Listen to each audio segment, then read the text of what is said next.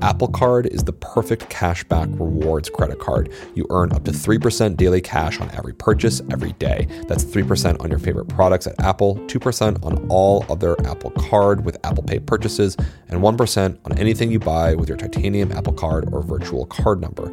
Visit apple.co/card calculator to see how much you can earn. Apple Card issued by Goldman Sachs Bank USA, Salt Lake City branch, subject to credit approval. Terms apply.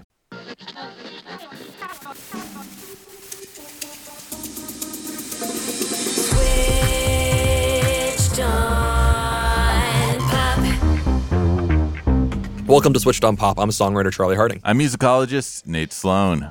Nate, I've had at least 2 big missed opportunities that I've really regretted not interviewing someone before they broke out into being a major pop star. Oh, okay. I'm very curious. Who are these people? I'm just going to tell you one of them today. It's the former Disney High School, the musical, the series actor turned mega pop star, Olivia Rodrigo, whose lead single off her last album, Driver's License, was sent to me in advance, and I didn't click with it. You were just like, delete my future. I got my driver's license last week.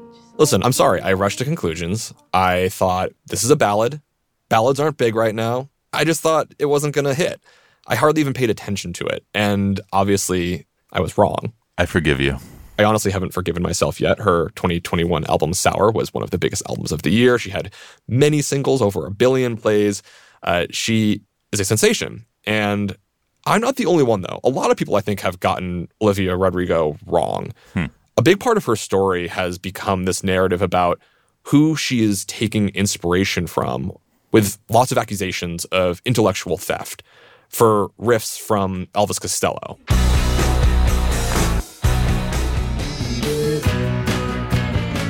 To chords and stylings borrowed from Paramore, which she was forced to give interpolation credits.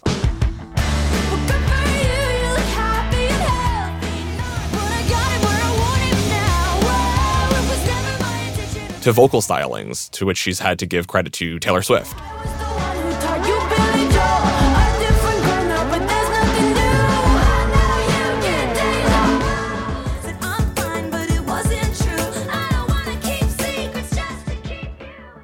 Yeah, there seems to be a lot of anxiety of influence surrounding this artist. And, you know, when I talked to Elvis Costello on this podcast last January, he said something that stuck with me. He said, for me to take issue with Olivia Rodrigo using the sound that's been used by so many other artists would be, quote, idiotic. So make of that what you will. Yeah, I think Olivia isn't someone who's stealing from pop music, but rather has a great repertoire of pop music.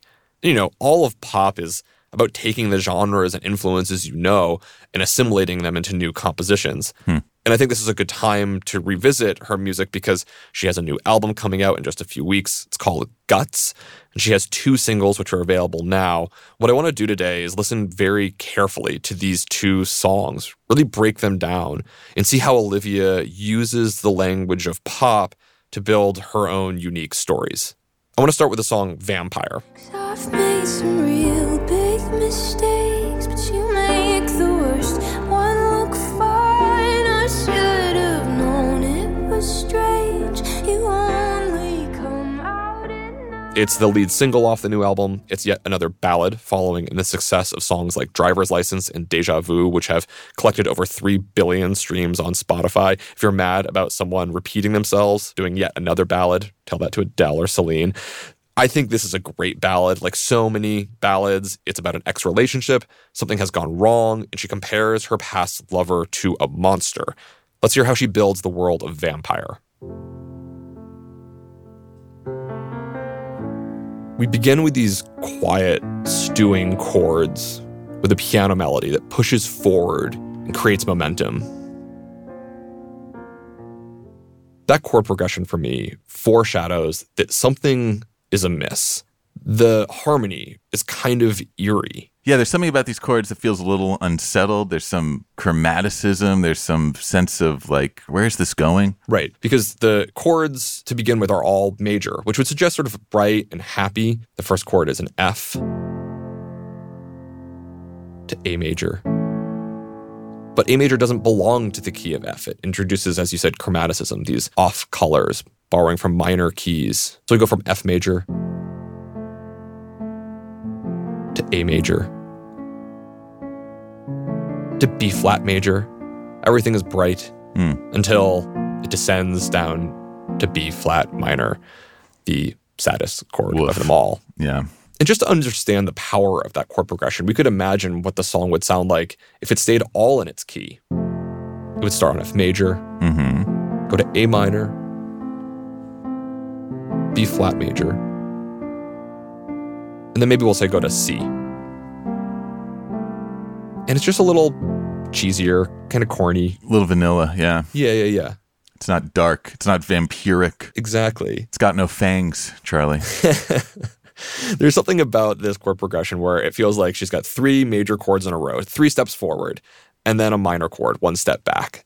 So what do these chords tell us? They, to me, say that she's trying to move forward, but she keeps getting stuck in the past. And talk about moving backwards. This chord progression is also kind of a classic 4-chord loop. Yeah. That was probably first kind of introduced by Radiohead in their song Creep.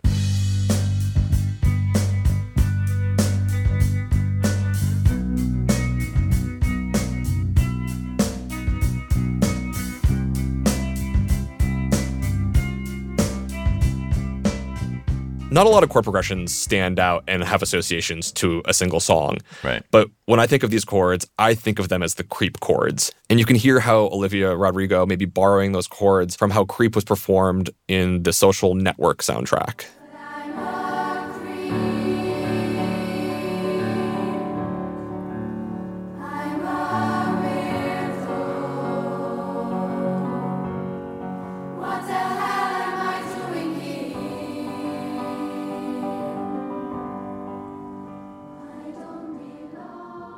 I feel like this chord progression has an inbuilt narrative, right? Radiohead are talking about, I'm a creep.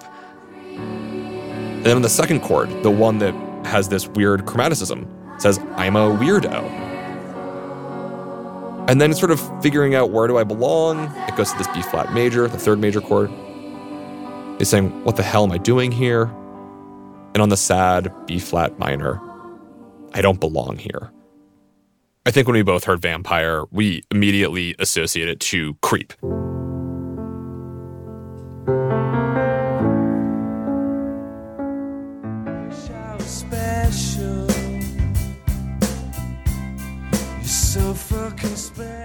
But Radiohead were not the first to use this set of narrative chords. In fact, some of the turmoil that we hear in these harmonies has turned into real conflict in the past.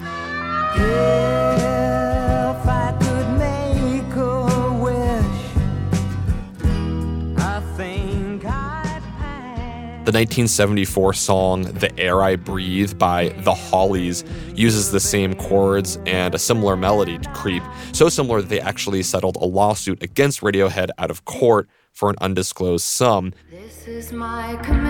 In an about-face, Radiohead's publisher later unsuccessfully went after Lana Del Rey for using the same chords in her song Get Free from 2017.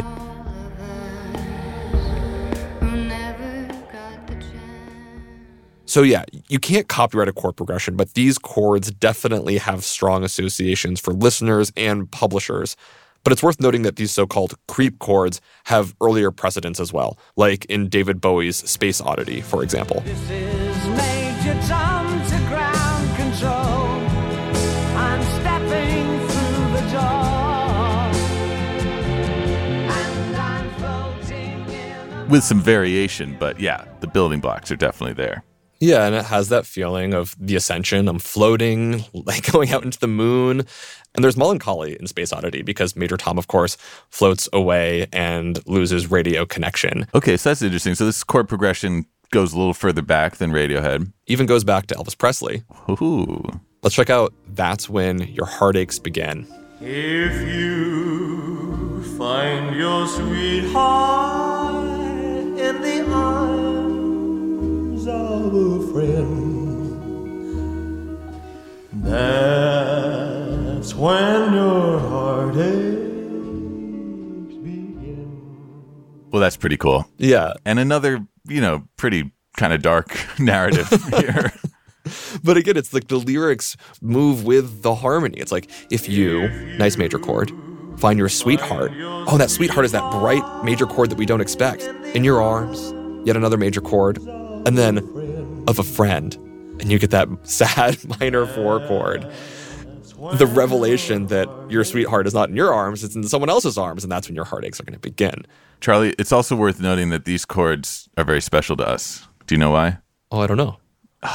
Because when we were young and doe-eyed, and we recorded the very first episode of Switched on Pop called Heartbreak, which I don't necessarily recommend listening to, but one could, were they so inclined. We discussed Casey Musgrave's song, I Miss You. Oh my God, it's you. I never thought I'd see you. That's right. Which also uses this chord progression. Yep. And we revealed its connection to Creep. So this is like, these chords like the ur text of this whole stupid podcast. Okay, and I also feel like I'm doing the thing that I said we shouldn't be doing with Olivia Rodrigo, which is comparing her work to everybody else's. But I want to figure out, what is she doing with these fundamental 4 chords? Yeah. Right? Well, it's pretty savvy, right? It's like, here's a song about a vampire, and she's using these chords that we might have this subconscious connection to being creepy. Like, that's pretty smart.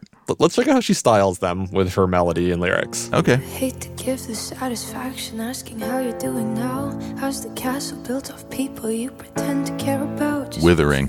I hear this like you have the stewing, quiet chords, and then she comes in, she's singing quietly, but she's at this rapid pace. Hate to give the satisfaction asking how you're doing now. How's the She's singing in castle 16th built of notes. people you- It feels like she's trying to go somewhere, even though this music is just sort of slow and brooding. It's kind of like she's furiously scribbling in a journal in a quiet rage or something, right? I like that, yeah. And if you look at her melody, she's just sort of hanging around these 2 notes. C, A, C, A, C, A, C, A. C, A, C, A, C, A, C, A, C, A, C, A, C, A, C sharp. Exactly. And then she emphasizes that note that's off, telling us that, something is not quite right here. That's the chromatic note. That C sharp, not part of the F major scale. So she's singing along in a faster rhythm than the underlying chords. Journaling. But she's emphasizing that something is wrong here, foreshadowing the monster perhaps, and the lyrics do the same.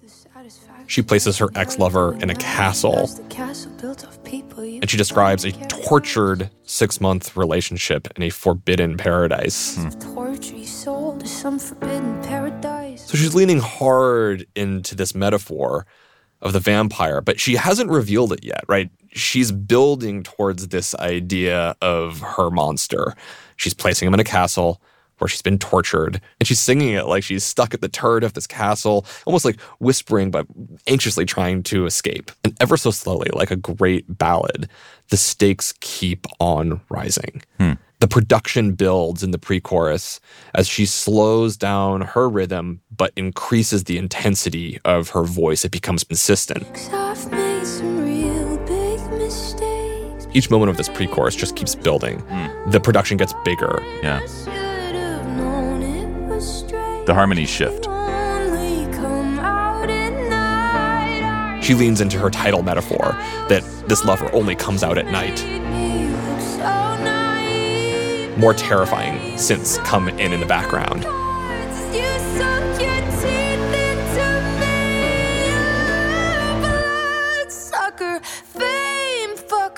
Bleeding me dry like a goddamn vampire. She curses. She is so good at the well-placed curse. Yeah. She's done this in Deja Vu.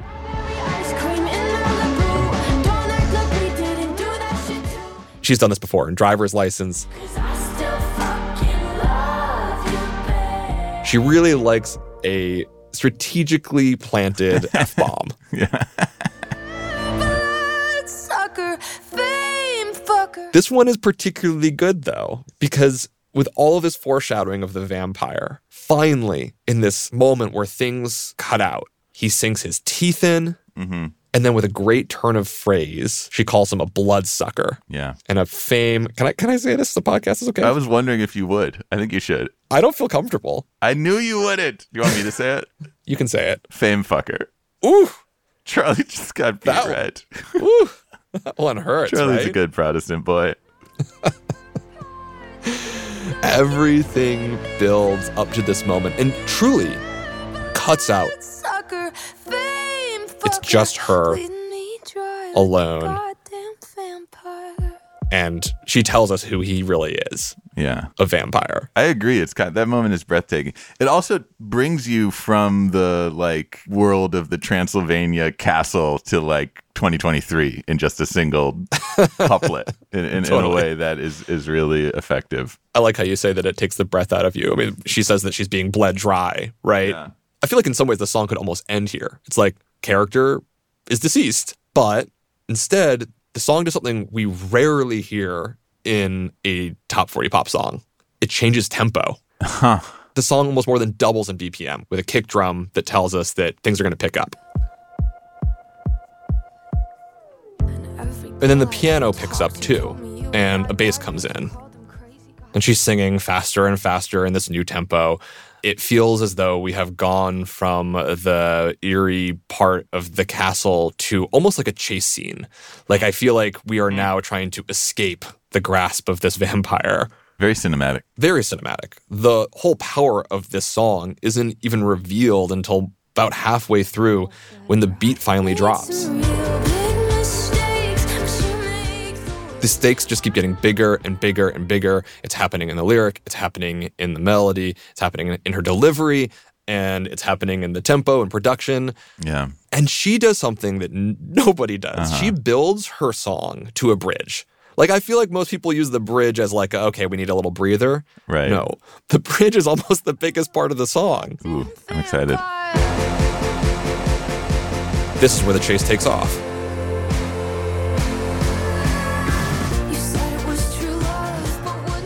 She gives us more of this great blended ex-lover vampire metaphor. You can't love anyone because that would mean you had a heart. It could also be heard as another connection back to Driver's License, which also featured what I might call an iconic bridge.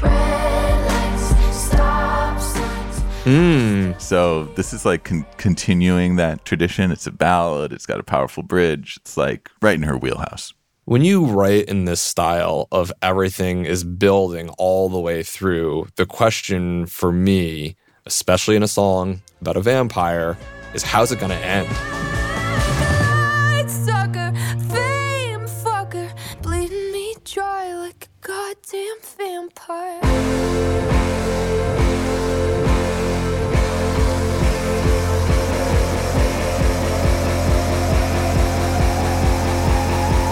Whoa. Right? A build to nowhere. It's kind of like the start of a Jewish wedding. Hup, hup, hup, hup, hup, hup. Except it's just blacks out when you get there. Music is highly subjective. You can hear it however you like. I'm hearing this as the song has all this early foreshadowing of the vampire. She finally reveals the monster in the chorus. The production picks up in this chase scene. In the final chorus, she's belting as loud as she possibly can, like a scream for help. And then, the teeth sink in, goes to silence. I think that this song has a not great narrative conclusion for the protagonist. Yeah. It doesn't feel like she has outrun the vampire. It feels like the vampire caught up and then at the end did a little victory dance. It's a true horror story. It's very unsettling. I love what she's done here. She's taken this very identifiable chord progression and made it into a whole new monster. Yeah.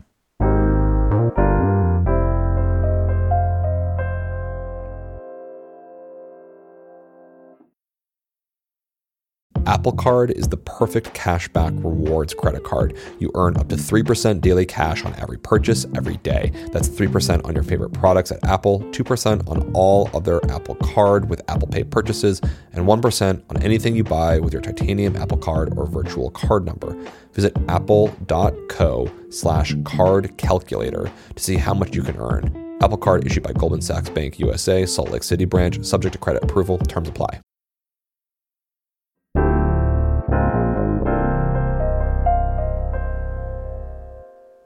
Nate, are you ready for an Olivia Rodrigo vibe shift? Take me there, Chuck. Vampire is not the only single that we've heard so far. We also have the song Bad Idea, right? Well read.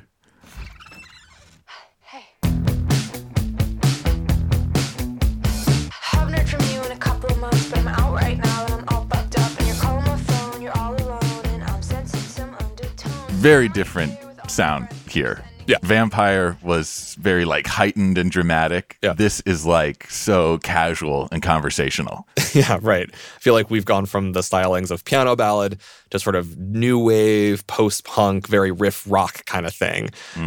Definitely irreverent. I actually polled some of our listeners and they said that they were hearing some Roy Orbison's Pretty Woman.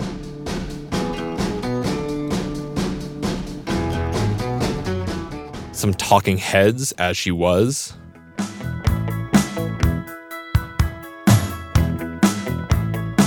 The Breeders' Cannonball. Liz Phair's Supernova.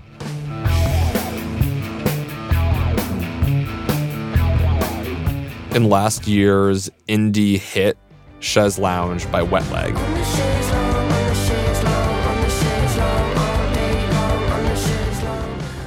But again, I think this is probably the wrong way to approach Olivia Rodrigo. I think that it's more than just these set of influences. The question is, how is she using this riffy post-punk styling to tell the story in Bad Idea right? And I think, like Vampire, we get a clue from the very first couple notes.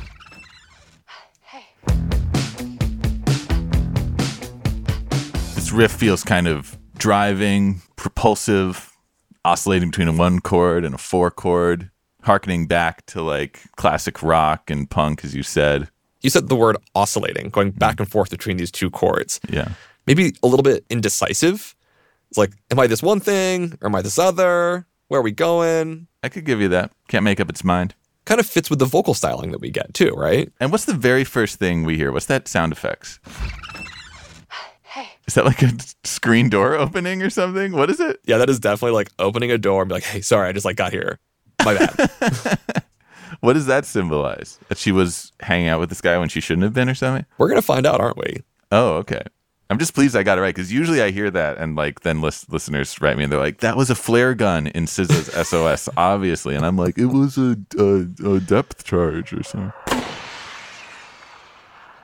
And then there's, of course, the Taylor Swift pen click debacle, which we still get emails blank about. Space. Yeah, and blank space. I got a blank space, baby, and I'll write your name. Well, if we got this one wrong, we're going to have to retire. Yeah. All right, so we've got opening sound effect, this indecisive back and forth riff rock guitar, and she's singing in a completely different style than we heard on Vampire. Haven't heard from you in a couple of months, but I'm out right now and I'm all bugged up. And you're calling my phone, you're all alone, and I'm sensing some undertones. And then the first lyric is, haven't heard you in a couple of months. It's kind of like, hey, haven't heard you in a couple of months. It's one connected idea. Yeah. She's just walked inside and she's hardly even singing here, right? It's extremely conversational. Very speech-like, yeah. Which is fitting to this genre. You would hear this kind of just spoken, off-the-cuff kind of verse in a Talking Heads song, in a Very, very like insouciant, kind of blasé. Yeah. And things continue in this conversational nature and this indecisive riff until we get to the pre-chorus.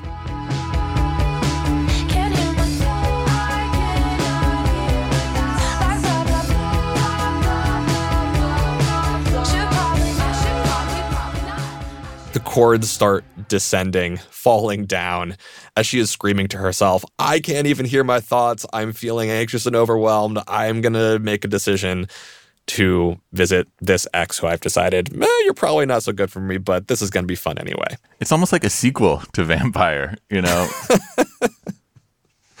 If you are into celebrity gossip, you can definitely go down that whole rabbit hole about, well, who is the person? Is it this person? Is it this other? So probably what you said, Nate, is going to put you in hot water, but these are pop songs. We can hear them how they want. I think they do pair well with each other. So the whole question is, what is she going to do in this song? Is she going to get back together? What do we think? Yeah, duh. Oh, yeah. So you're asked. I thought that was a rhetorical question. Yeah. Fuck it, it's fine. Yes, I know that he's my ex, but can't two people reconnect? I only see him as a friend. The biggest lie I ever said. The chorus is just these exulting, joyous, like dozens of Olivia Rodrigos all saying together, oh, how great is this? Yeah. I thought we were just friends, but I tripped and fell into her bed. I know. This song is so self-aware. I love it. So meta. And also there's another connection to Vampire. There's a well-placed F-bomb right before the chorus. It's like signature Rodrigo here. Yeah. We talked about earlier how I think she's great at deploying pop song cliches that advance her narrative. One of them, which is maybe a little silly, is the stop text painting. You know what I'm talking about? Oh, yeah. When the artist says stop and the music stops. It's bad. Now I'm getting in the car, wrecking all my plans. I know I should stop.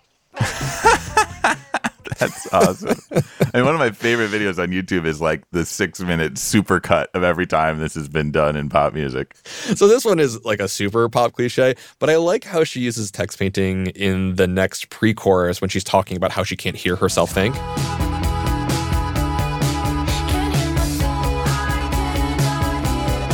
My brain goes, I can't hear my thoughts. All of her vowels are gated. You often hear that in trance music. They call it a trance gate.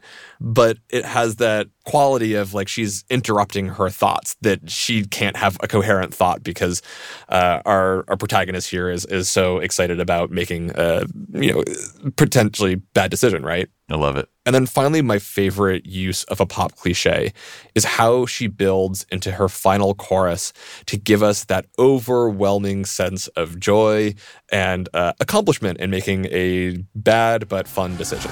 Seeing you tonight, it's a bad idea, right? Seeing you tonight, it's a bad idea, right? Seeing you tonight, it's a bad idea, right? Seeing you tonight. Shake it up, baby, now. Exactly. It feels like a throwback to Twist and Shout. Come on now, shout.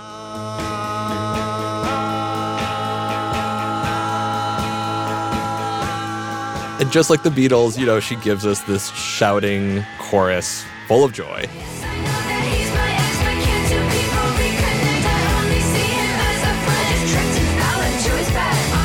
And then she has this way of almost affirming this bad decision and how great it feels with the music dropping out. The song is silly and irreverent and fun, and I think it's appropriate that its climactic moment is a guitar solo in the style of Tom Morello.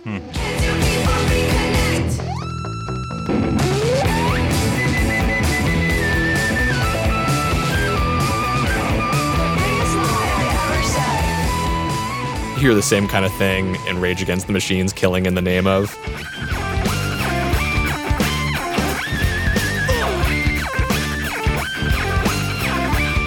And a song about pent-up energy, we'll say, and leading to a climactic release. Some people will choose to belt in the highest range of the register, but I think that the guitar solo is an appropriate stand-in for what is happening when someone trips into their bed. I just tripped and fell into his bed.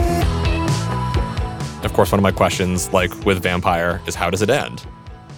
It doesn't end. It just fades out. It leaves us with the impression that this bad decision could keep on going on again and again. So going back to that very first sound effect, the screen door, that's her like showing up at her ex's house. Yeah, exactly. That's good. I like that. Yeah. Isn't that great? It's a very funny, slightly dark, very self-aware track. I think it's really cool. And she's flexing all of this musical knowledge, leaning into this language of pop music over 75 years from Elvis, the Beatles, Elvis Costello. Sure, they're all in there, but she's using these ideas to tell this story. She takes these cliches from different genres and she wraps them in this idea of making a bad decision to revisit an ex-lover. That's what good musicians do, Chuck. I think there is one comparison that is probably appropriate. A lot of folks have compared her to Taylor Swift. Olivia Rodrigo has named her as an influence. She's had to give her credits on songs that she has supposedly borrowed from. But I think what's interesting here is way more than just a young woman singing diaristic songs about love and lovers. I think listening closely to both of these tracks has shown me that Olivia Rodrigo is a great songwriter who knows how to use the language of pop music to match the narrative of her songs. And we just have 2 of those songs right now off of Guts. I'm looking forward to hearing what's coming next on the album. Switched on Pop is produced by Rihanna Cruz, edited by Art Chung, engineered this week by Chris Shirtleff. Our illustrations are by Iris Gottlieb, community management by Abby Barr, and our executive producer is Nishat Kurwa. We're a member of the Vox Media Podcast Network and a production of Vulture. You can find us on the old social media at Switched on Pop. And on our website, switchedonpop.com, where we have some fun merch. We'd love for you to pick some up. Tune in again next week. And until then, thanks for listening. Thanks for listening.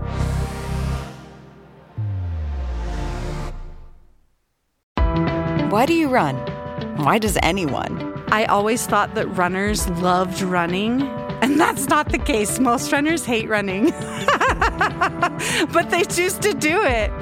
In the new docuseries Running Sucks, brought to you by Team Milk, Abby Ayers learns why women runners everywhere are driven to go the distance. It really is about taking my power back and proving myself wrong. Team Milk is about fueling women's performance and helping them along their marathon journeys. You can sign up now for the inaugural Every Woman's Marathon, taking place in Savannah, Georgia on November 16th, 2024. Learn more and register at everywomansmarathon.com.